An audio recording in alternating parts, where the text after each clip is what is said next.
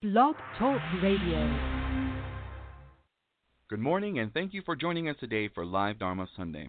Please note that if you have called in to listen to today's broadcast, that all lines have been placed on mute to avoid background interference.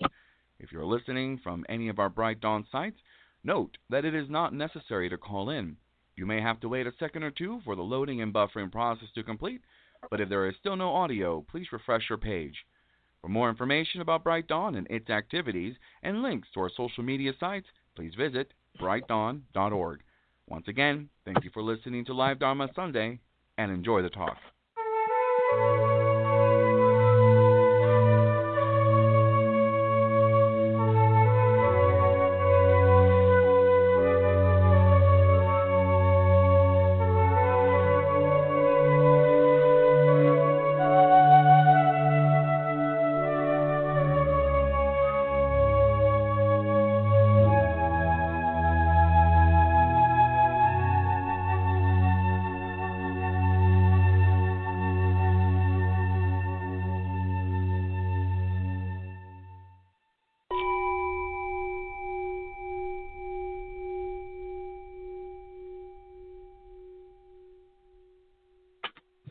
Good morning and welcome everyone to Live Dharma Sunday for January 17th, 2021. Koyo Kobose here. So very, very glad you joined us. Well, indeed. Sometimes Adrian and I watch the political news on television, and it's an amazing time. In a few days, we're going to have a new president, and we look at no matter what our personal politics is, I think everybody could agree that we spent quite a year or even years on the political scene. And, when I was young adult, I never paid much attention to politics, and but now that I'm older, and not that you can get involved in it or not, but just knowing what's going on is amazing. Is really amazing. And I was wondering about when you give a talk, no matter what the topic is. Suppose, for example, you're a resident minister. So every Sunday, which, by the way, in America, how is Buddhism adapting itself to a home in America? Because in India and other countries, Southeast Asian countries, religious services were not necessarily weekly or on Sundays. We might never think about this, but the manner in which it's expressed, of course, is cultural and particular to a country or something. In America, Sunday morning, time for church. Okay. So supposing you're a minister and a Buddhist minister, and now and again, not to be unique, but to try to reflect its own identity. Early on, they used to call them Buddhist churches of America. Okay. Church. A lot of places they stopped using church and they went to temple. Okay, not Buddhist church of such and such, but Buddhist temple of such and such. So they're trying to evolve, okay, in the best way possible. So let's say you're a minister. Same thing with minister. So, well, what are you? What are you called? A priest? You're not a monk, okay? And all these things. But let's we'll say, well, Reverend so and so, or you're a minister, Buddhist minister, at a temple in the United States,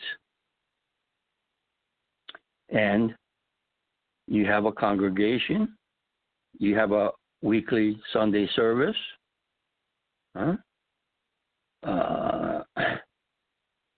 and your service might have, your service has a certain format or program, but regardless, you're going to give a minister's message or Dharma talk, okay?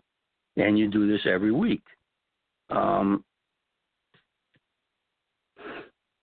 The way that religious organizations function in the United States is there's usually a board of directors, okay?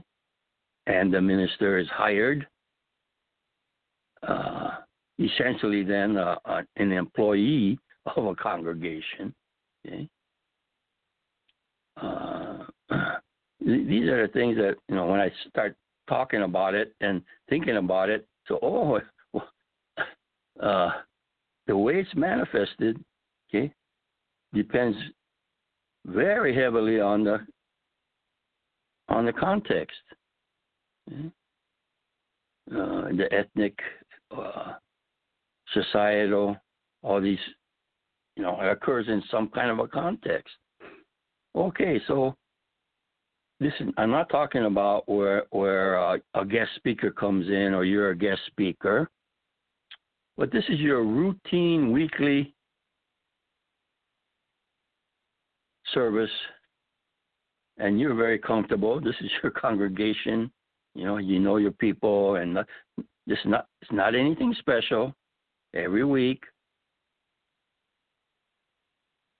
and you have to prepare, of course, your Dharma talk. Now, how would you go about this? I suppose as a profession, some ministers, regardless of their religion or denomination, they have all kinds of types of preparation for their regular weekly service. Maybe they might there would be an extreme in terms of some ministers may be very prepare a very formal talk, maybe even type it out and have it prepared well ahead of time. Okay? Maybe they do a whole month. Okay? And then the other extreme would be where there's no preparation at all. And I found this very interesting. I was sitting one time. It was at an event, and there was some Buddhist ministers there, and I was sitting next to one.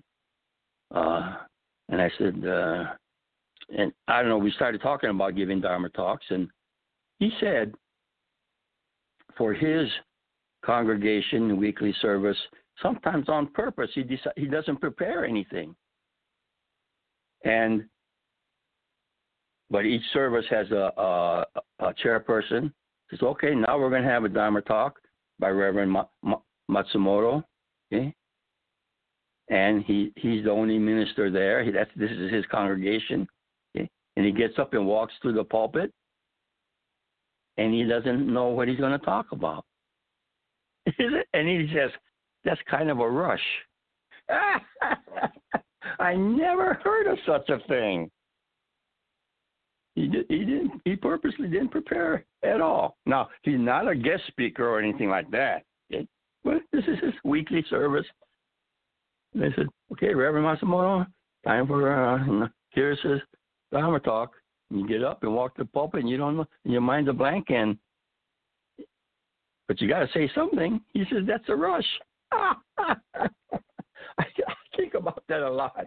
And now, maybe he knew a general topic that he might, but he didn't know any further details about what he might talk about. But maybe he knew it was going to be on a certain topic. Maybe. Okay, I don't know. Okay, because that was the extent of our conversation. But my point to you is,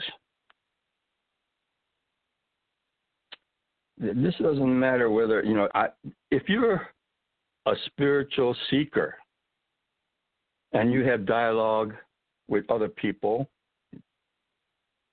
and you're looking and you have some teachings that you know about, and you may have some teachings that are yours,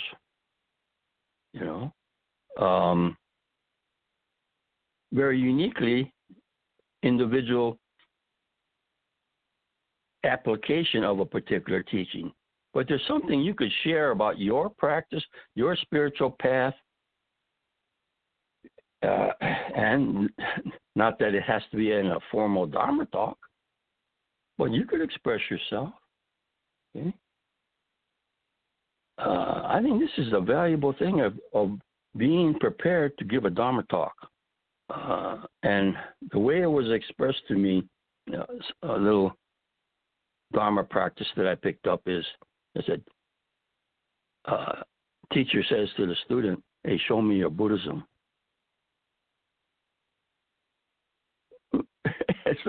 Supposing it's you. Well, I don't know. You should always be prepared to express something like that. I think this is part of spiritual practice. To be always ready. Hey, show me your Buddhism. Okay, and this is not necessarily a pat answer because it depends upon. You don't know when you're going to be asked this. You don't stay the same. Your path is evolving. Okay. But being able to express it like that really is a different kind of I don't know what you call it, readiness. Okay. And just because, well, why should I be ready? I don't have to give a Dharma talk. Well, that's beside the point. I'm saying your inner teacher, okay, says to you, "Hey, show me your Buddhism." What are you going to say? Huh? And my suggestion is you should always be ready to answer that challenge to yourself. Hey. Today, I want to introduce our guest to give us a Dharma glimpse, Alex Cacuyo, and here he is. Hello, everyone. I'd like to start by saying thank you to Reverend Koyo for inviting me to speak today. That was very kind of him. And I'd also like to thank all of you for listening today. That's also very kind. The title of today's Dharma glimpse is Buddhist Altars and the Oneness of All Things. When I became a Buddhist, I was against the use of altars. In part, this was due to a youth spent in the evangelical Christian church, where we received daily warnings against false idols and eternal damnation. It was also due to the arrogance that's typical of most Westerners, which writes off devotional Buddhist practices as cultural baggage. I believed in seated meditation, and I enjoyed spending time on my cushion, but any outward show of faith, whether it was an altar, a Buddhist statue, or even wearing mala beads, was too much for me to handle. I wanted to keep Buddha and get rid of Buddhism. However, years of practice have pushed me to the other end of the spectrum. I wear robes, I chant, I bow, and there is a Buddhist altar in my living room. This change occurred because hours in meditation showed me that Buddhism is as much a body practice as it is an intellectual one. And like the adventurer who finds a hidden waterfall on a map, it's not enough for us to know the path to our destination. We have to lace up our boots and walk there. My altar helps me walk. Most people would call it minimalistic, but each piece serves a purpose. At its center is a small Buddha statue that I bought the day I took the precepts. There is a Butsudan that was gifted to me the day I became a Buddhist teacher, and candles that I use to make light offerings. Finally, there are 2 stones, one on either side of Buddha. The one on his right is Lemurian quartz, and it represents Kannon, the Bodhisattva of compassion. The one on his left is striated sandstone. It represents Manju, the Bodhisattva of wisdom. I found the stones when I was in San Francisco doing an advanced meditation teacher training. So, one could say that my altar is an embodiment of my Buddhist life. Every piece represents a step I've taken along the path. Each piece also represents the people who walk with me on that path. My altar reminds me of Buddha, who blazed the trail for others to follow. It reminds me of Kannon and Manju, who act as guideposts when I've lost my way. And it reminds me of the members of my Sangha, who rush to pick me up every time I fall. The practice of having an altar is the practice of remembering. We remember where we've come from. We remember where we're going.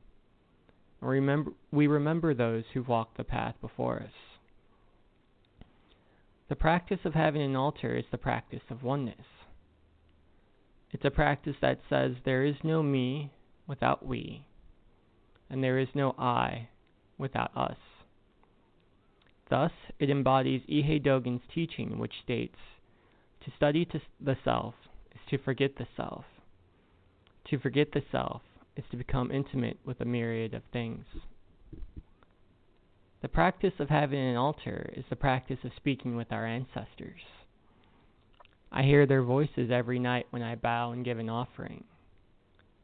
They say, "You are not alone." They say, "Where you go, we go with you. Where you walk, we walk too." Their words comfort me. They give me warmth when life is cold. And they remind me that when I sit before my altar, the entire world sits with me. Namo Amida Butsu. Thank you very much. You know, this kind of topic, as I listened, when we think about the 3 treasures, Buddha, Dharma, Sangha, and the point that was being made was that you're never alone in your spiritual journey. You're accompanied by, well, you might be part of a local Sangha, but you're even besides that, supposing you feel you're doing it all alone, but upon reflection, you're not really doing it alone, because what you're studying, what you're doing, evolves someplace, somehow, through time. Even when you read something, whoever wrote it, reflects a lot of spiritual experiences and everything. Whenever anything happens, it happened for a reason, or causes, and it stretches back in time a long, long way. To realize this kind of interdependency as part of the awareness of your own journey. Okay? So in a sense, when you look at one life, you cannot help but see the influence of a lot of other lives. Maybe this could be said to be showing the oneness of all things. If you do have some mala beads, well, that has a history that contributed to the fact of its own existence. Okay? If you have an altar, or any religious object, It has a history. Whatever kind of experience you have, it's a expression that maybe is uniquely yours, but at the same time connected to a lot of other lives.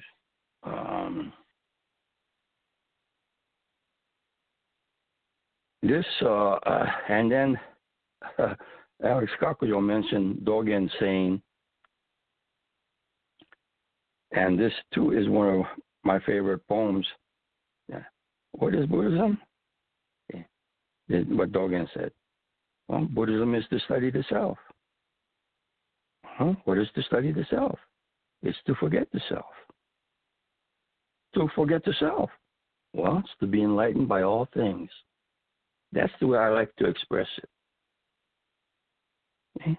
So it's from the beginning to the end of these 4 stanzas. Okay?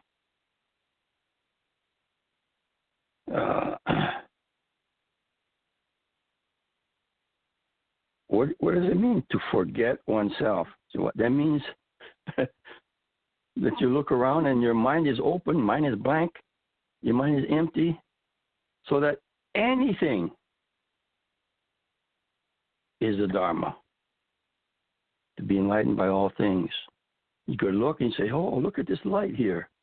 Oh, look at this pen. Look at this pencil. Look at this computer. Look at this rug. Look at this table. Anything, okay, has a Dharma teaching. You know.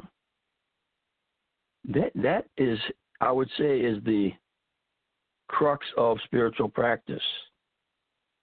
It's the purpose of a Bright Dawn study program, yeah?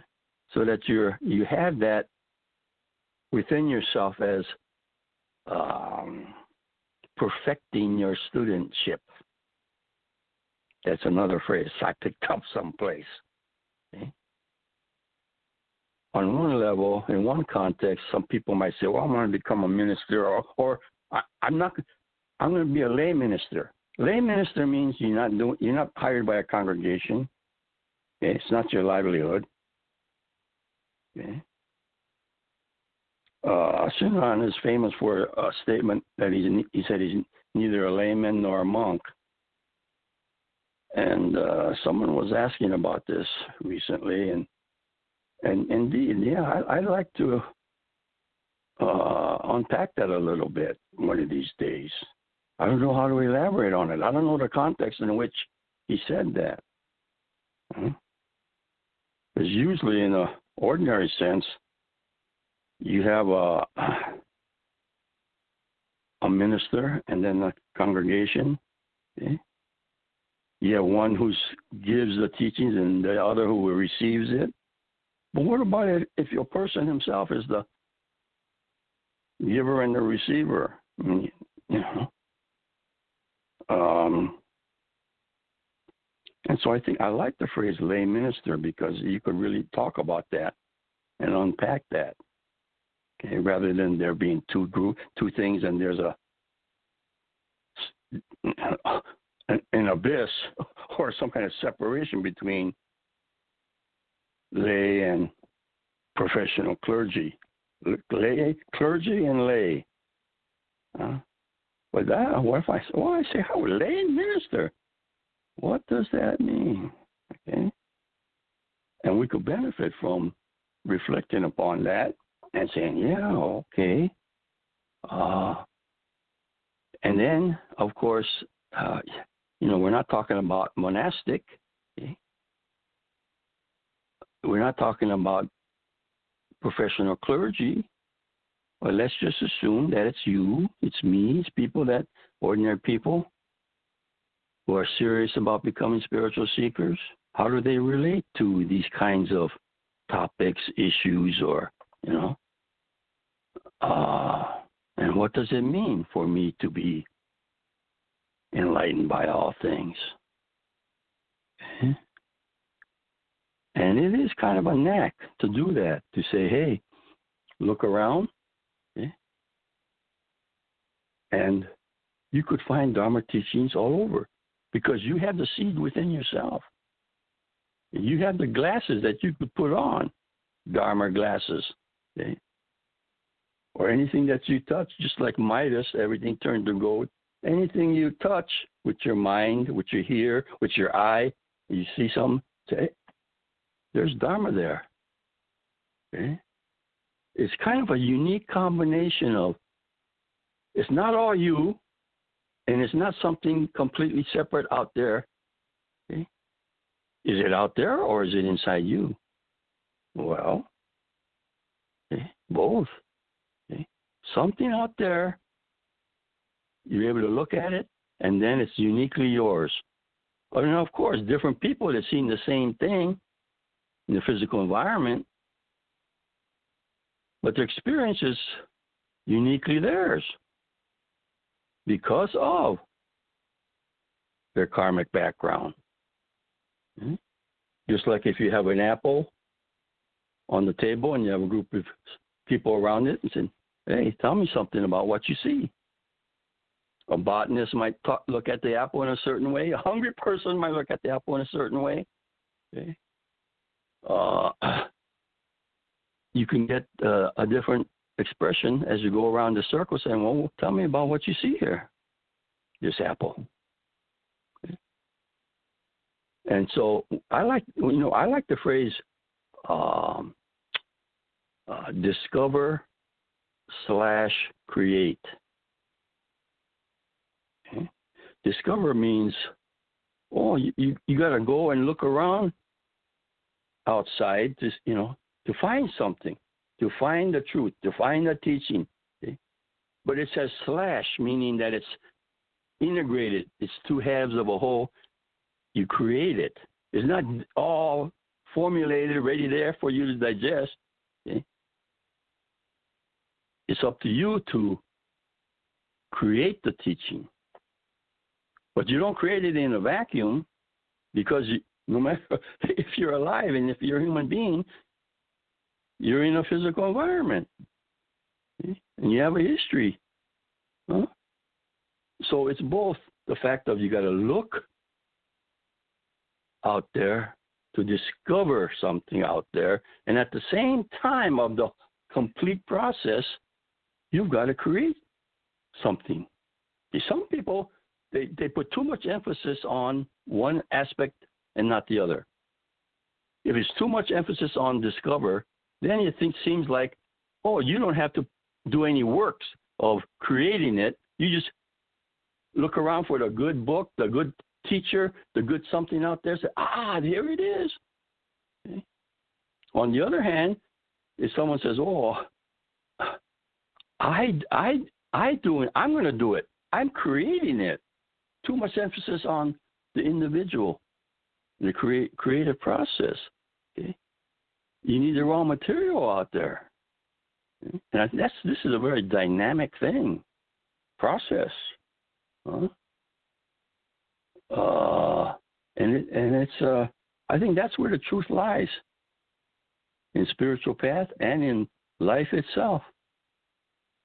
When you know something, and you learn something, hey, that's all for today's broadcast. Till next time, keep going, and you have a Buddhaful day. Thank you.